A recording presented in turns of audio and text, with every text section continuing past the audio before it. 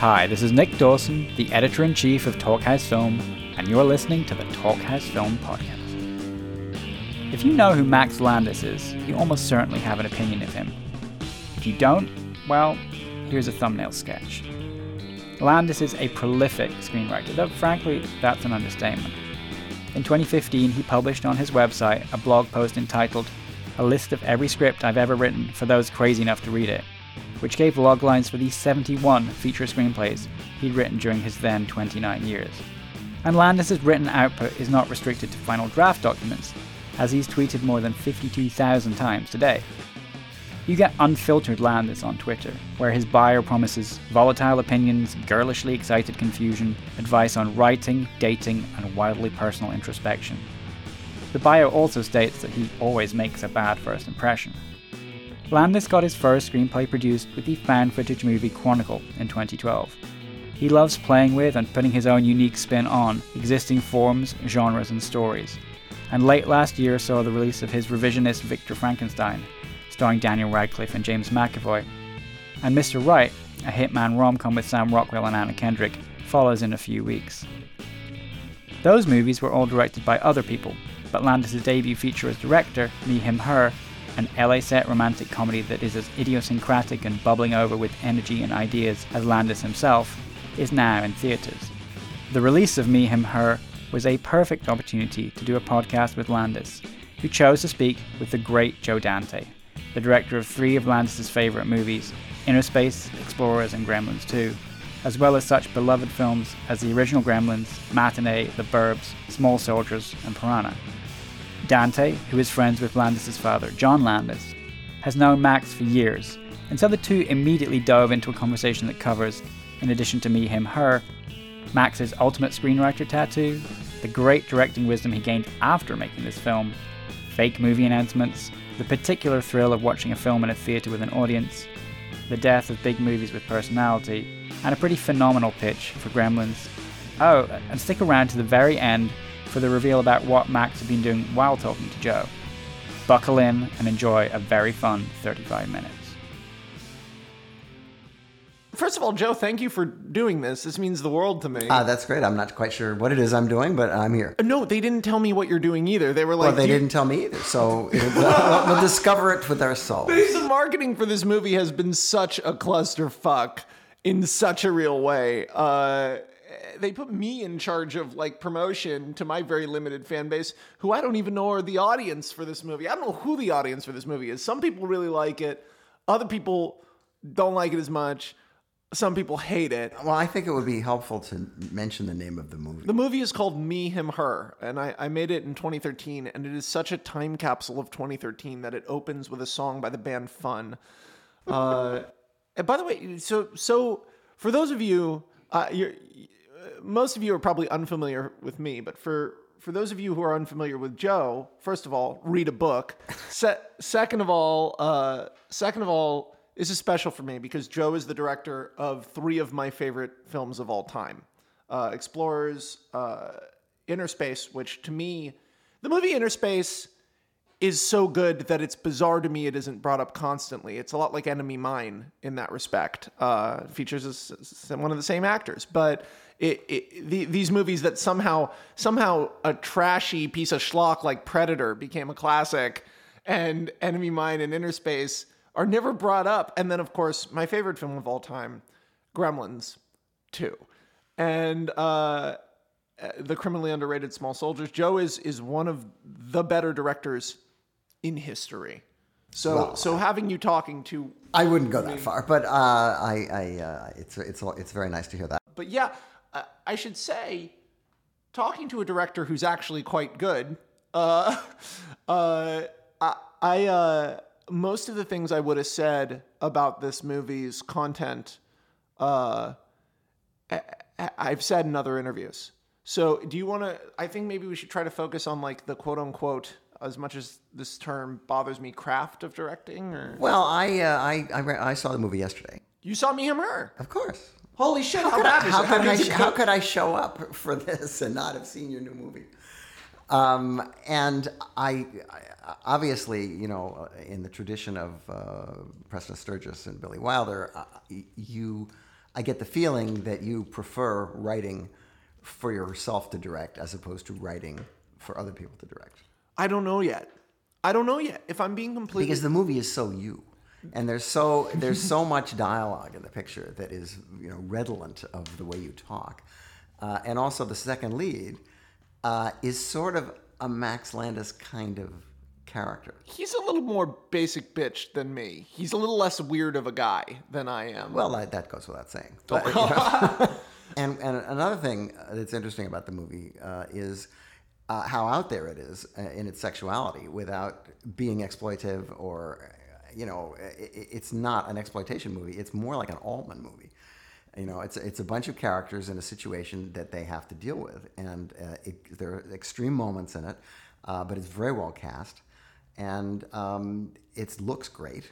I don't know how much it cost, but or how long it took you to shoot, but it really looks good. It's incredible that you say that, because the main thing, I think it looks great too. The main thing I see in reviews is how it looks like a cheap sitcom, which is just not real. Well, I don't think that's true, because cheap sitcoms don't have so many location shots. Oh, thank you. Thank you, Joe. No, it's also an LA movie. Yeah. I mean, it's a quintessential modern LA movie. It's about people of a certain age and how they behave and what they do and where they go. I admit that sometimes it's hard for a geezer like me to relate to the things that they do, because I haven't done those things for a number of years. But I thought it was refreshing and fun and in a weird way very personal. It was extremely personal. Well, that you said, like, writing for me to direct. The reason I directed this one is because it was very personal. I never intended to be a director. I've become one more and more just in my YouTube presence. And I enjoy it so much that I sort of thought, yeah, this is the one I'm going to direct. I thought I knew how to direct this one better than any of my other stuff. But in reality, all of my stuff is tonally complex. I sometimes feel really bad handing a director one of my scripts, because, like, in my new script, Deeper, I think everyone tells me, like, Deeper is so funny and so scary. And it's, like, such a great compliment. But then the producers looking at it go, okay, which directors can do funny and scary? And I realized that what's achievable on the page is not so much readily achievable in real life. Well, there needs to be a relationship between the writer and the director if they're not the same person. Yeah. And the worst thing that can happen is that somebody takes a job for the wrong reasons, for a script that they really don't like, and they think they could improve it, with their directing. That's a dangerous road to go. You can't do that. You have to be in sync about the material. And I've done a couple of pictures where I always like having the writer around if possible. Because an actor may have a problem with a line, or there's any number of reasons why you'd want to have the writer there. And I can point to many instances in my movies where things are much better because the writer was there to solve the problem along with me, and I wasn't by myself. On set, I'd hear my lines that worked on paper and didn't work coming out of the actors' mouths, and thank God I would just go change it. We would change it live. Well, yeah, you have to. I mean, if it's not working, you have to make it work. And if it means not adhering to the words, it's not Shakespeare. I mean, it's not the cadence of the words; it's the thoughts and what they mean. How dare you imply that I'm not Shakespeare? Well, I knew sooner or later it would dawn on you. But now I must tell you, I was in almost complete ignorance of this movie. I didn't know it existed until yesterday. I've been on your show so many times. I know, but you never said anything about it. Yeah, because I didn't know when it was ever going to come out. This movie has had such an uphill battle in distribution and such an uphill Well, it's battle. not alone. I mean, let's face it. I mean, movies of that, this is a small movie. And movies of that type the indie business is really falling apart. Yes. Because the number of distributors who've gone out of business is huge. So many movies are trapped in this distribution vortex. Well, I mean, they can sit around for a year, like my last picture, before anybody decides to pick them up. And then when they do pick them up, what they do is they give them the token release that they need, the 10 theaters in various places in the country for one week. I have 2 theaters. Well, John Carpenter made a picture that had 1 theater. Is that the Room or the Ward? The Ward. It played at the AMC Santa Monica at 5:00 in the afternoon. to qualify for something, whatever, something to fulfill some contract or something. John fucking Carpenter. Before it went to VOD. And now the thing about VOD is that you don't really make pictures to be seen on TV. You make pictures because you want to make pictures. I grew up, in a movie culture where we went to the movies and we saw movies with audiences on big screens, and it makes a complete difference. I mean, people who saw the Marx Brothers on a big screen with a big audience know who the Marx Brothers are, but people who've only seen them on TV have no idea who the Marx Brothers are, because it's just not the same experience. No, it's communal. But when you go to VOD, the first thing that comes up when you type in the name of your movie is the pirate sites. And there are 5, 6, 7, 8 pirate sites where you can see the movie, and the people who made the movie don't get any money. And that's how most of these movies work now. You don't get money from making feature films. You get money from doing television, because television, they pay you. You come in, you do the job, and they give you a check and it clears.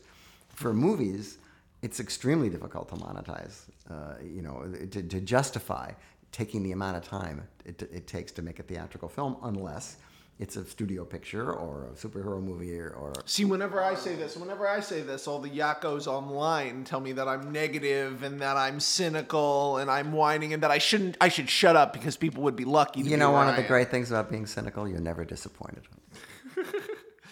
I'm cynical, and yet I'm constantly disappointed. It's because I think I'm not a true cynic. It's because I think in my heart, I wake up every day and I'm like, I want this day to be the best day ever. The last refuge of the romantic. Yeah, I mean, like, somewhere up my own ass is where the last refuge of the romantic is. I have this thing now I do, which helps, and it's embarrassing because it's like something you'd see someone do in an 80s movie, where every morning I look in the mirror and I say, I'm going to make someone's day better today. And I actually do this, and it's been working. It puts me in a better mood. And it's so corny. It's so corny. And no, I did it the first time as a joke. I did it, and then maybe you have a secret power that you don't know about. Well, the secret power is that then you constantly notice ways to make people's day better because you're looking for it, because you've set this goal. So you find yourself holding doors for people or helping people carry stuff, and it doesn't feel like you're being a good Samaritan. Oh, your parents would be so proud. Oh, no, they would never. You should have seen them They last... brought you up so well. No, they didn't. You're so polite. So polite. I don't know, but I do like altruism. It's funny. I've gotten so cynical about the business. I'm getting a tattoo, Joe. I'm finally getting a tattoo. It's the ultimate screenwriter tattoo. It says, "We'll see." Right? It's the ultimate screenwriter tattoo because there are no guarantees. They announced this week, that I sold this movie with David Ayer to Netflix. And there was this big announcement. Netflix puts up all this money for the thing. That didn't happen. I found out about it online. And Ayer texted me just a bunch of question marks. I have a lot of titles that are on my IMDb list of things that were announced that I was going to do. Right. And of course, none of them ever happened. And it's murder to get them to take them off. And everybody, and then the Yakkosphere, everybody sort of goes, well, then why did they announce it? And because no one gets how arbitrary it is. And also because the Variety needs something to print. How did you fund this movie?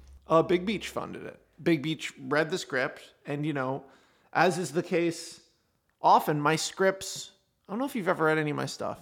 I think I'm really pretty okay at it. And I think you've had some success. A little bit. Every time you open up the paper, it's like another script sold. But now, of course, it's all bogus. They never announce the ones that I actually sell because no one knows. I've reached this dumb point of confusion where they're announcing movies that don't actually exist. It's a circle of confusion. Very, very adeptly said. For those not watching live on CNN right now, Joe and I are sitting in my office in my former management company, Circle of Confusion, which is currently producing my TV show. And therefore his joke is... sort of an in-joke, kind of. Hilarious. You have this is being brought in on the in-joke with filmmaker Joe Dante and film. So anyway, they funded the movie. Max They had enough money to just sort of make the movie? Man. What did it cost? $4. $4? Yeah. It looks like one. No, it doesn't look like one. That's probably why it looks twice as good as my last movie, which only cost $2. Well, can I teach you a trick? Low light with the Alexa. I wish I'd done that because it makes everything look like it cost 10. It looks like, wow, this looks really cinematic. just like low light, natural light, Alexa, medium tight on the actors, a little bit loosey handheld, not too loose. Wow, this is a really good film. And it's, these are all tricks I learned after directing a movie. One of the things that fucking infuriates me about Me, Him, Her is if I'd known as much about just cinematographical, if that's a word, control as I do now, Me, Him, Her would look completely different. It's one of those things where, like, what your movie looks like, I didn't know how directing worked. Have you ever seen my short Wrestling Isn't Wrestling? No, I don't think so. It's a short I made. I think it might be my best directing work. I mean, it's not a movie like Me, Him, Her, which is much more competent. But in terms of editing and style and pacing and control of the flow of story, really, I learned all that on set, day to day. Mm-hmm. How long is the short? How long is the short? Yeah. 21. And it's on YouTube. I think we're up to 2.5 million because... Yeah, right? It's weird, right? It's because or maybe just 2. I think Death and Returns at 2.5 or even 3. But ignore that noise. They're moving a body outside. But Jesus, what is that? It's the coffee lady. It's the coffee lady pushing the cart. But I mean, did you find? I guess I'm interviewing you, but a thing that I noticed during the movie was that I would texturally learn things about directing as it was going, and then in my head, frantically want to go back and redo scenes using what I now knew. But that will continue into your elderly years. It drove me fucking insane. That's the way it is. I mean, every time you make a movie, you learn another mistake not to make. But there are so many other mistakes waiting to be made that you never catch up. That's exactly how it feels. I mean, you do get better and you get more confident and you're able to not think about things that the first time out are bothering you but are really minor. You get to compartmentalize about what's important and what you really need and what's the point of the scene, what's the moment that you really have to work on to make work, and which moments can you sort of slough off because you don't have time. Usually there's just not enough time. Can I ask you, how did you learn the biggest thing that I'm still learning, and that's better now in my shorts and better now for me on the page for having directed Me, Him, Her? How did you learn pacing and controlling pacing? I think it's because I started as an editor. And when I got to the set of my first movie, which was co-directed by me and Alan Arkish, I had the sound unit, he had the silent unit, and we were working simultaneously, literally, with the same actors. What movie is this? Hollywood Boulevard. It's a movie about a cheap movie company making cheap movies. And the reason it was so cheap was because Roger Corman said, you can make a movie for me, but it's got to be the cheapest movie we've ever made here, and you've only got 10 days to shoot it, and you have to keep making trailers at night. That is incredible. So we managed to do it through concerted effort. But I didn't know anything about actors. I didn't know anything about movies except for the fact that I had a million movies in my head because I was a film buff. And it was not until I got to shoot the last shot of the movie that I realized that I had never done any over-the-shoulder shots. And I had to do it because it was Dick Miller and Robbie the Robot. And there was no way to get a shot of Dick Miller without getting part of Robbie the Robot in the shot. And so it was, oh my gosh, that's an over. I didn't do any overs. And when you go see the movie, there are no overs. All the shots of people talking are straight. Are dead shots. on? They're all dead on. The gritty of the way it works is so secondhand, or not secondhand, but it comes to you in ways that are very hard to articulate. Like, oh, this is how we should shoot this because this. Well, yeah, it's not. I mean, you need to be somewhat articulate in order to be able to do that job. But you also, a lot of it has to just come from inside you. A lot of it is instinct.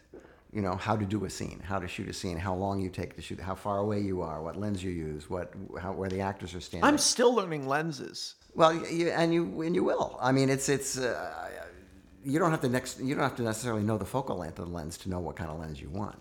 I mean, you know what you want it to look like, and you know that if you get far away with a long lens, you're going to compress everything, and you can make, for instance, a stunt look better because people can't tell how close the people are to actually what's going on. I mean, you learn all those kind of tricks, but there is a bag of tricks involved in directing because if there wasn't, there wouldn't be so many directors. But then past that bag of tricks, there have to be a way to insert your personality into the movie. And that's one of the difficult things. They make it difficult for you, especially if the budget is high and you're doing Ant-Man. And the Marvel people say, well, this is what we want. And then you say, well, this is what I want. And they say, well, what's more important here, the franchise or one director?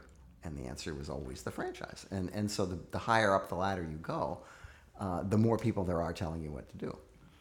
And to even in the 80s when I was making movies, I mean, there was a concerted effort, depending on who you're working for, to try to make sure that the picture didn't have too much of your personality, so that it could be enjoyed by more people. Because as you say, if you're getting bad reviews based on people not liking your personality, and the personality is your movie, the negative reviews, then any financier is going to say, well, if we hire him, let's not have him do so much personality stuff. I always, whenever I read a review that seems angry, I always find it suspicious. Because those people have the best job in the world and they're complaining that they have to watch movies. I mean, that, yes, but to me, bad movies, when you really hate a movie, they're usually fun to talk about. Most bad reviews of movies that I enjoy when they're funny. I used to like reading bad reviews of like Ebert's big book of all the movies he hated. I hated this movie. I used to enjoy that until I made a movie. And this before it got reviewed or anything. And I went, God, this is a lot of work. How fucking disrespectful of an idiot fucker would you have to be to have fun, ripping something like this down? No, it's anybody who gets a movie made is a hero. Period. Just to get the movie made. Just forget about the content, forget about how good it is. That brings you to the Ed Wood syndrome, which is, Ed Wood didn't really know how to direct very well. And so he made these weird movies, but they're also weirdly personal. Yeah. And as bad as they are in conventional sense, he's so much more famous than he ever imagined he would be. Yeah. Because his movies do have something different. They have a personality, and they are endearing in an odd way. And to be able I'm going to go ahead and take that as you making a comparison to me for Ed Wood. And no, I don't think so, because frankly, your material is a little better. Thank you.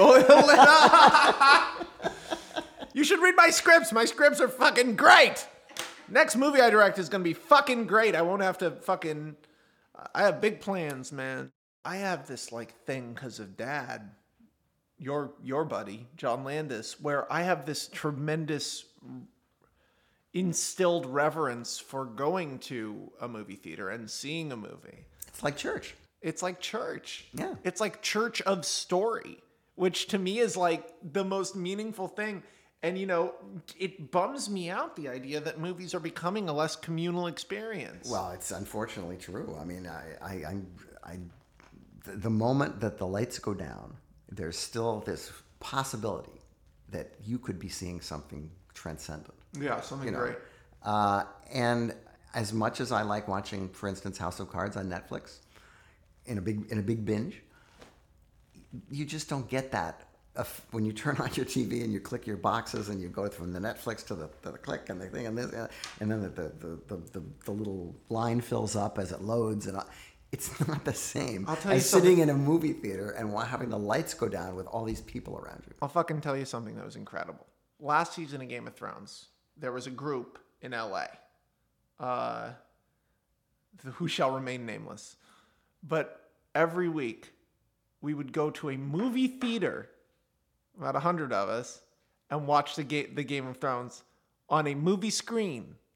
And Joe, let me tell you, from the moment the HBO logo came on to the end of the credits, it was feverish, incredible brilliance.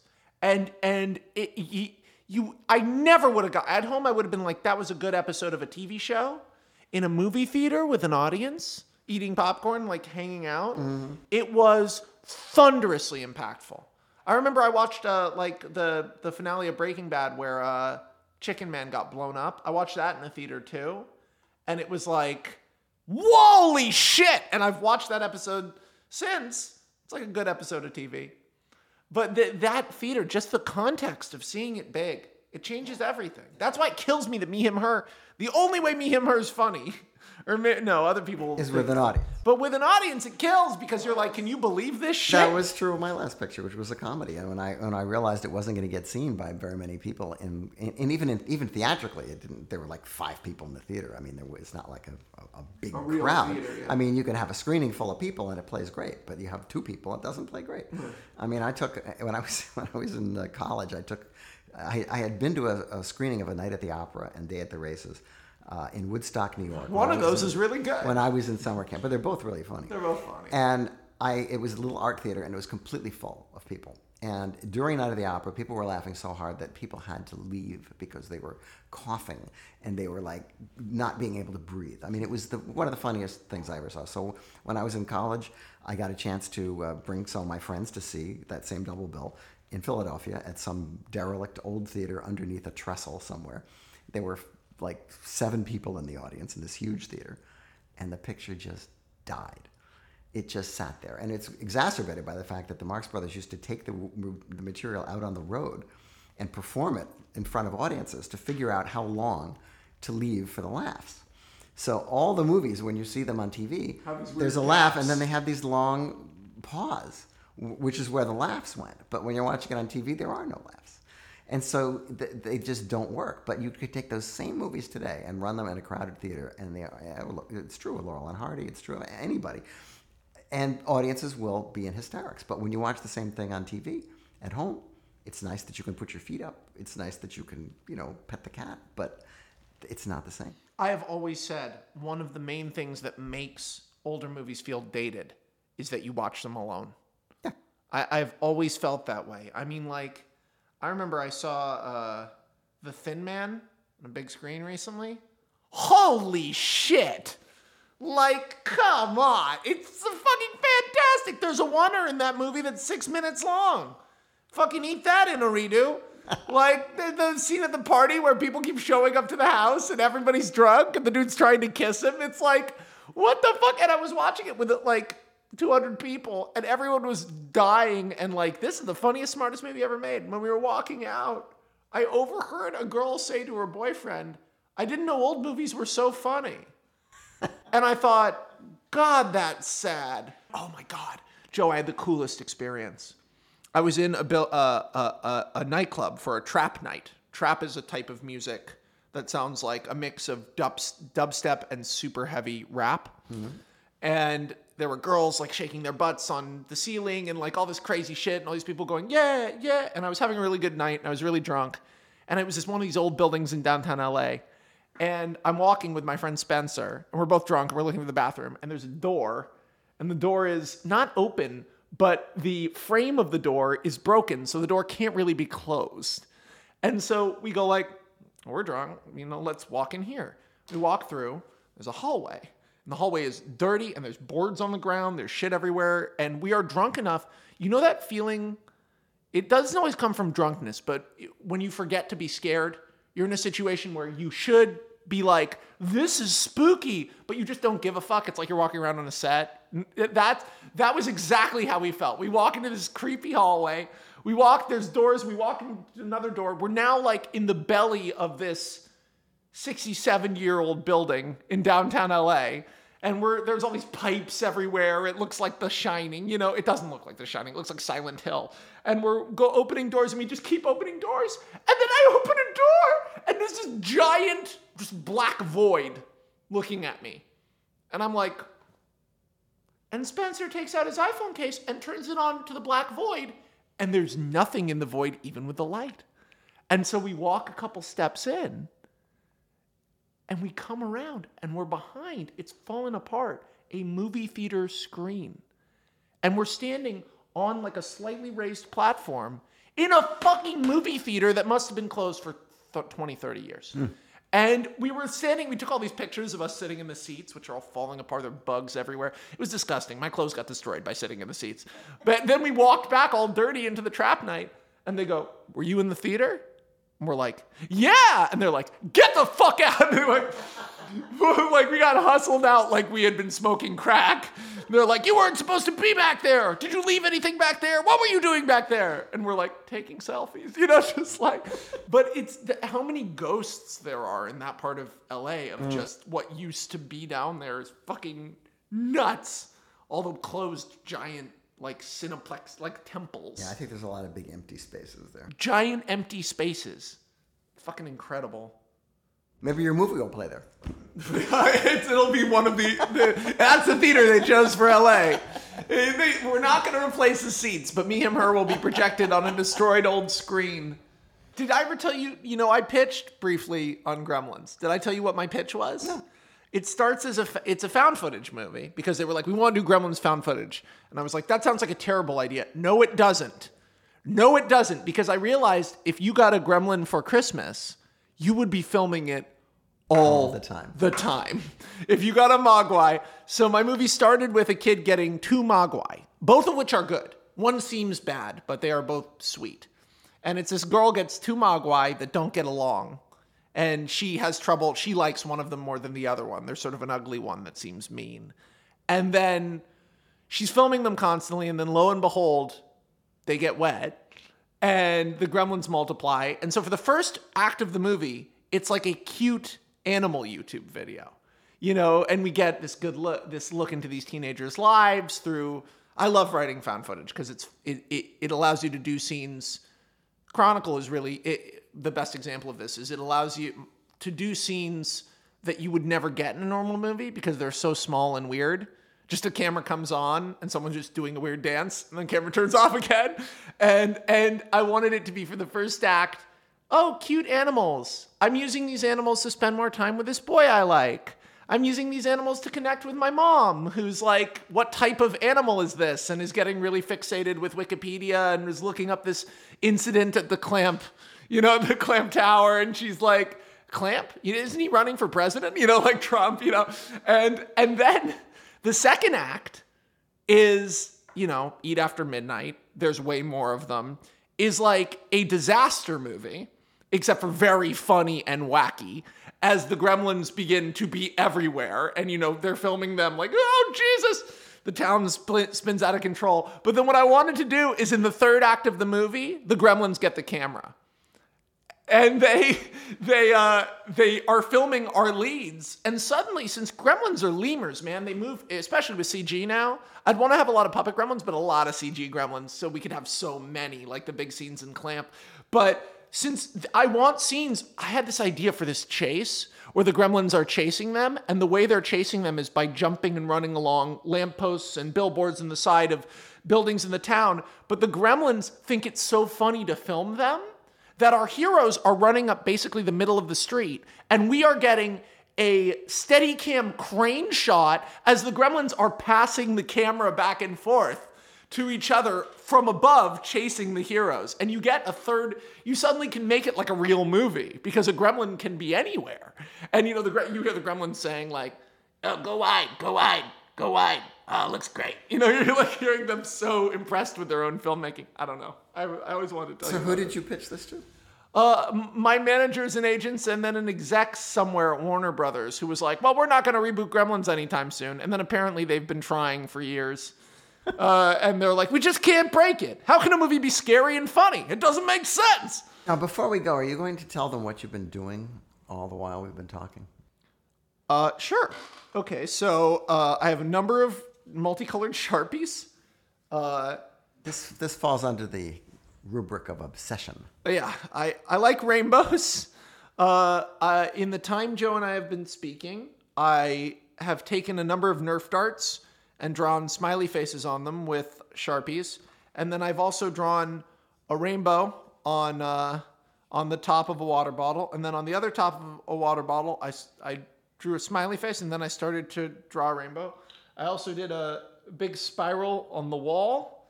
And it's because... Multitasking. Yeah, it's because my brain pretty much is always going in two directions at once. And if he hadn't been diversifying while he was doing this, he would have talked so fast that none of you would have understood anything he said. That's real. That happens. I'm not kidding. That's a real problem I have, is I need to slow myself down by doing little stuff. Joe, thank you so much for doing... Thank you so much. Oh, he spilled his water on me. Oh, I'm melting. The room is flooding. It was fun. Thank you. Thank you so much for doing this, man.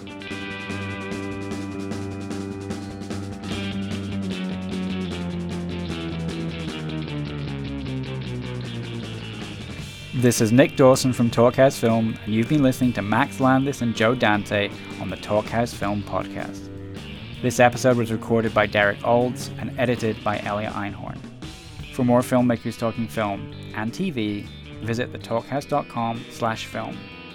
Subscribe to Talkhouse Film and Talkhouse Music podcasts on iTunes, where you can find all our previous episodes. And while you're there, please rate and review if you can.